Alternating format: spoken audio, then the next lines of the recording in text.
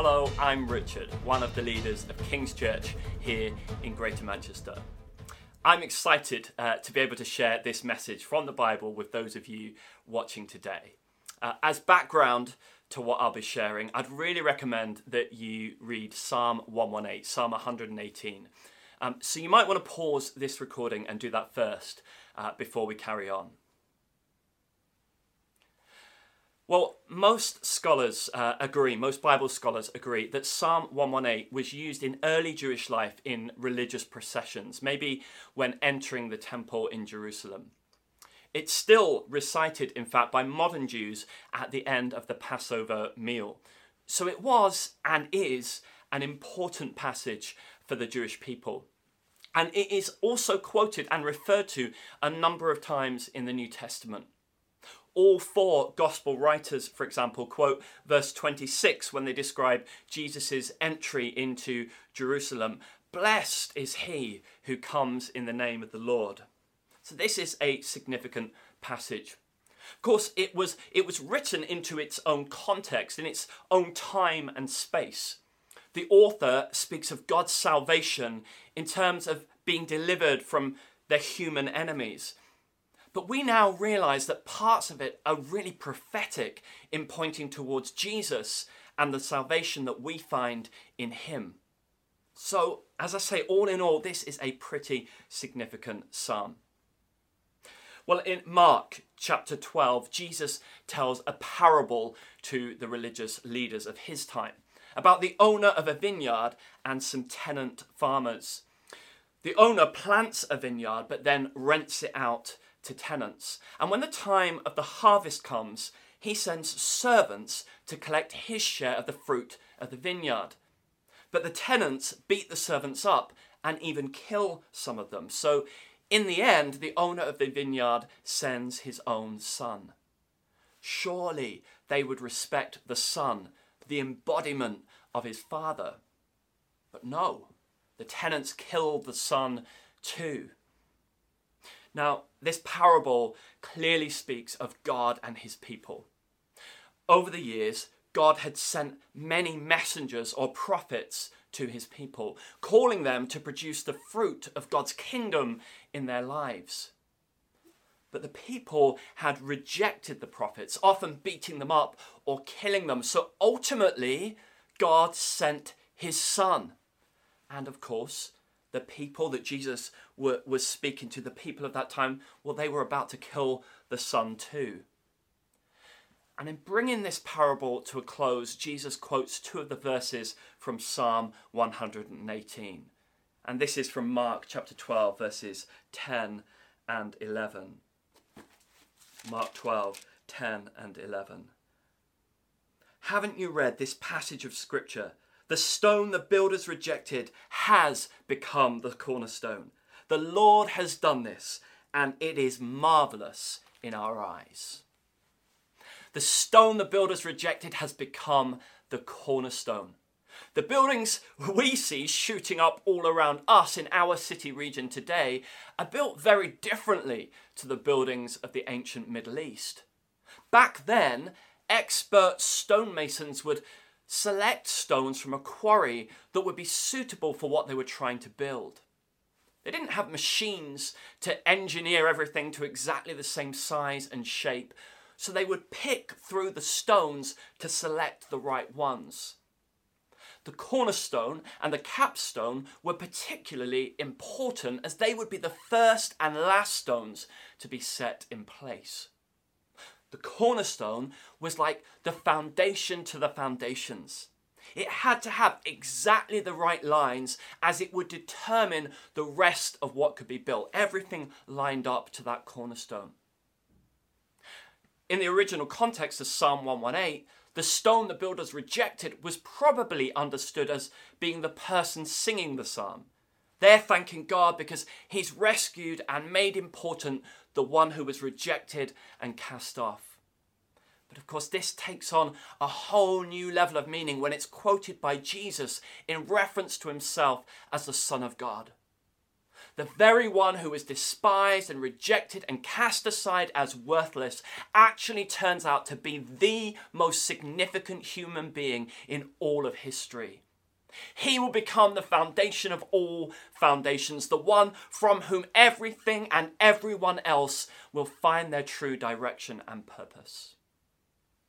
In Acts chapter 4, Peter and John were brought before the Jewish rulers and leaders for their preaching of the resurrection of Jesus and for the healing of a lame man. And in Acts 4, 8-12, we read this. Then Peter, filled with the Holy Spirit, said to them, "Rulers and elders of the people, if we are being called to account today for an act of kindness shown to a man who was lame, and are being asked how he was healed, then know this, you and all the people of Israel, it is by the name of Jesus Christ of Nazareth, whom you crucified, but whom God raised from the dead, that this man stands before you healed. Jesus is the stone you builders rejected, which has become the cornerstone. Salvation is found in no one else, for there is no other name under heaven given to mankind by which we must be saved." Times may have changed and our context may be different. Here in the UK, we don't tend to face violent opposition or persecution from religious leaders, but people all around us do continue to reject Jesus. They might actively cast him aside as irrelevant, or they may simply fail to see his value. But one way or another, he is still the stone the builders rejected. And it's tragic when you think about it, because he's actually the most valuable stone in the whole quarry. He's the one who will enable you to truly build something of value and worth that will endure forever. And yet so often he is cast aside.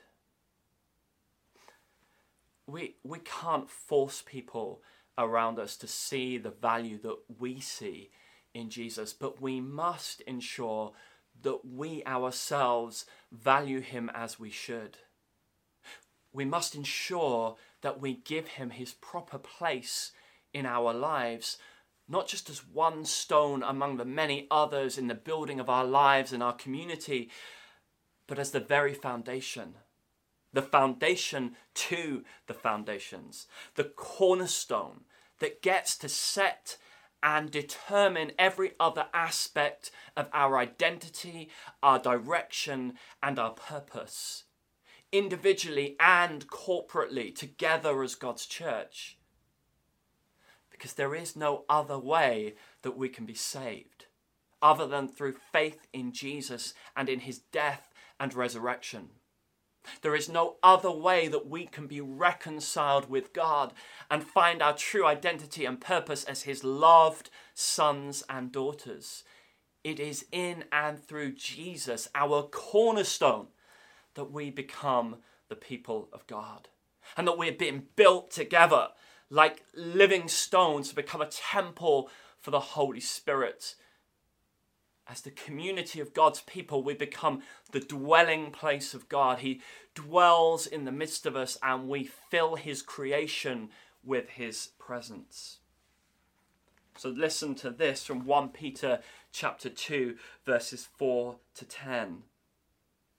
As you come to him, the living stone, rejected by humans, but chosen by God and precious to him, you also, like living stones, are being built into a spiritual house to be a holy priesthood, offering spiritual sacrifices acceptable to God through Jesus Christ.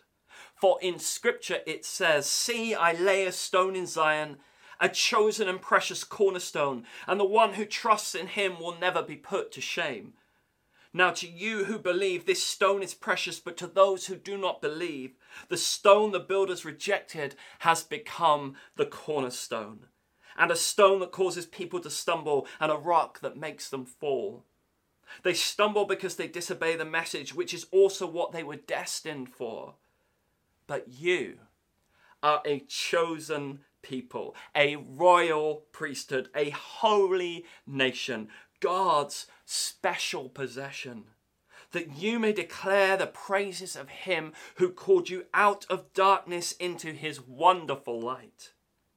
Once you were not a people, but now you are the people of God. Once you had not received mercy, but now you have received mercy. Once we were not a people, but now we are the people of God. Why? Because we have received Jesus as our cornerstone. Because we made a decision that our whole lives should line up around him. That our whole lives should find their meaning and purpose in him. He has to be your foundation. He has to be your cornerstone. You have to build on him and him alone. He has to become the reference point for every decision. Is the direction I'm pursuing consistent with Jesus and his life and teaching? Are the decisions I'm making consistent with him and his teaching? When I consider my lifestyle, my values, my behavior, my priorities, can I honestly say that I am building on Jesus as my cornerstone? And can we say that for the way that we live and function together as a church community too? Well, we're going to be spending some time as a church over the coming weeks and months thinking about our foundations, thinking about the most fundamental truths and values upon which we are building as a church. Because foundations determine what can be built and for how long it will last. Engineers and builders will have a good sense of what can be built just by looking at a building's foundations. And if the foundations are faulty, the building may eventually fall. So we'll be thinking about foundations in our preaching. And we're also going to be launching a new belonging course in November. This will be an opportunity to look at some of the things that are most important to us as a church. And it will give those of us who want to an opportunity to formalize our commitment to this particular expression of God's church. Now, of course, we see every Christian as being part of God's church. So rather than talk about members, we've decided to use the term mission partner. We're going to give everyone an opportunity to say, yes, I want to be part of outworking God's mission as part of this particular church community. We believe that greater clarity around our foundations will actually empower more of us to take ownership and responsibility and to be creative in how we fulfill God's calling upon us as a local church. In Ephesians chapter 2, verses 19 to 22, Paul writes to the early believers in Ephesus, Ephesians 2 from verse 19. Consequently, you are no longer foreigners and strangers, but fellow citizens with God's people and also members of his household, built on the foundation of the apostles and prophets, with Christ Jesus himself as the chief cornerstone. In him, the whole building is joined together and rises to become a holy temple in the Lord. And in him, you too are being built together to become a dwelling in which God lives by his Spirit.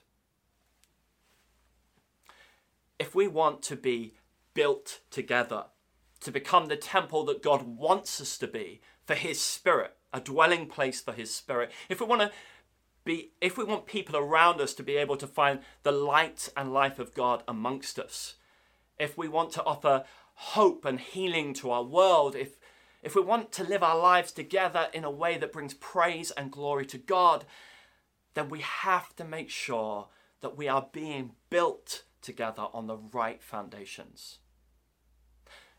Now, Paul mentions the foundation of the apostles and prophets, and this is something that we will look at in more detail another time. But for now, let me just say this. The ministry of an apostle is all about the mission and purpose for which Christ sends us as his people into our world. Apostles are given to keep the church true to its fundamental identity and purpose, its calling, its commission as sent sons and daughters of God. We cannot separate mission out as merely part of who we are and what we do. Everything about us is about putting the love of God found in Jesus on display to our world. And the ministry of the prophet is all about proclaiming what God is saying, what God is speaking into our lives and into our world. So God's word to us in Jesus and his mission in Jesus in which we participate will lie at the heart of all that we have to say about Foundations. And of course, Christ himself is the chief cornerstone. It is so important for us to be clear from the start that in thinking about Foundations, everything must be rooted in Jesus. Jesus is the stone you builders rejected, which has become the cornerstone. Salvation is found in no one else, for there is no other name under heaven given to mankind by which we must be saved, because Jesus is everything. So let's pray. Lord God, as we enter this season of thinking about our Foundations individually and together as a church, and we think about how we're building our lives individually and corporately together, Lord, as we think about Foundations, help us first and foremost to put you, Lord Jesus, right at the very center of our lives. Of all that we say, of all that we do, of all that we believe, we want it all to be based on you, because you are perfect revelation, the perfect revelation of all that God is and all that you're doing in our world, Lord God. So we express to you our worship again, Lord Jesus. We tell you that we love you, we honor you, we proclaim you as our Lord and our King. And we say, Lord God, in all that we seek to learn and to build together, we want it to be centered on and built upon you. In Jesus' name, amen. Amen. And God bless you. Have a great week.